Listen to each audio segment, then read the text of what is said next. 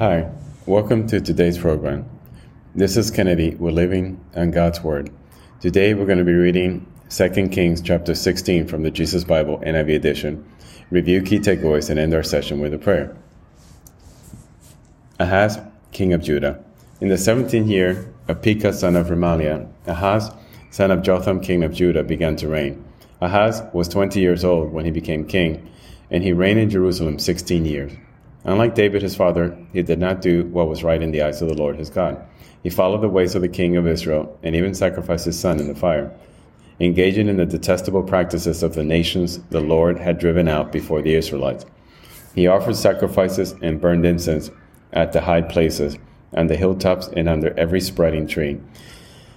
Then Rezin, king of Aram, and Pekah, son of Remaliah, king of Israel, marched up to fight against Jerusalem, and besieged Ahaz, but they could not overpower him.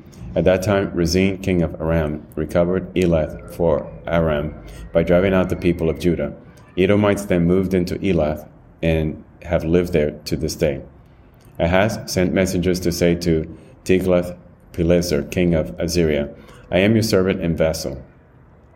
Come up and save me out of the hand of the king of Aram and of the king of Israel, who are attacking me. And Ahaz took the silver and gold found in the temple of the Lord and in the treasuries of the royal palace and sent it as a gift to the king of Assyria.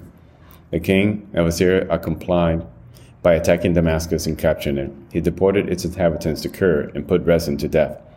Then King Ahaz went to Damascus to meet Tiglath-Pileser, king of Assyria. He saw an altar in Damascus and sent to Uriah the priest a sketch of the altar with detailed plans for its construction. So Uriah the priest built an altar in accordance with all the plans that King Ahaz had sent from Damascus and finished it before King Ahaz returned. When the king came back from Damascus and saw the altar, he approached it and presented offering on it. He offered up his burnt offering and grain offering, poured out his drink offering, and splashed the blood of his fellowship offerings against the altar. As for the bronze altar that stood before the Lord, he brought it from the front of the temple, from between the new altar and the temple of the Lord, and put it on the north side of the new altar. King Ahaz then gave these orders to Uriah the priest, and the large new altar offer the morning burnt offering and the evening grain offering, the king's burnt offering and his grain offering, and the burnt offering of all the people of the land, and the grain offering and the drink offering. Splash against this altar the blood of all the burnt offerings and sacrifices, but I will use the bronze altar for seeking guidance. And Uriah the priest did just as King Ahaz had ordered. King Ahaz cut off the side panels and removed the basins from the movable stands. He moved the sea from the bronze bulls that supported it and set it on a stone base. He took away the Sabbath canopy that had been built at the temple and removed the royal entryway outside the temple of the Lord in deference to the king of Assyria. As for the other events of the reign of Ahaz, and what he did, are they not written in the book of the annals of the kings of Judah? Ahaz rested with his ancestors and was buried with them in the city of David, and Hezekiah his son succeeded him as king. This is the end of 2 Kings chapter 16. So here we read about the reign of Ahaz, king of Judah, and we see how the Assyrian king is being asked to come and save Ahaz from Israel oppressing them.